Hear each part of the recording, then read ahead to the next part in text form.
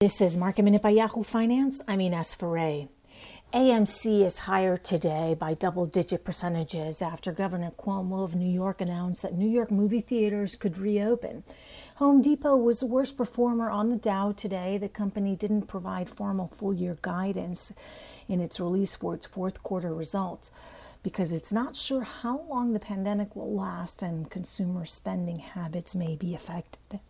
Tesla is now negative for the year. Tesla today is down more than 4%. Earlier this morning, it had been down more than 10% during the lows of the session.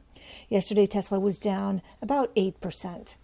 And Apple dropped more than 4% earlier today, but has since then pared its losses. It was the most severe decline since late October for Apple. Tim Cook, the CEO of Apple, speaking at an annual shareholder meeting, said that video streaming is an arena with room for several players. He also says that Apple had acquired nearly 100 companies over the past 6 years. For more Market Minute news, head to yahoofinance.com.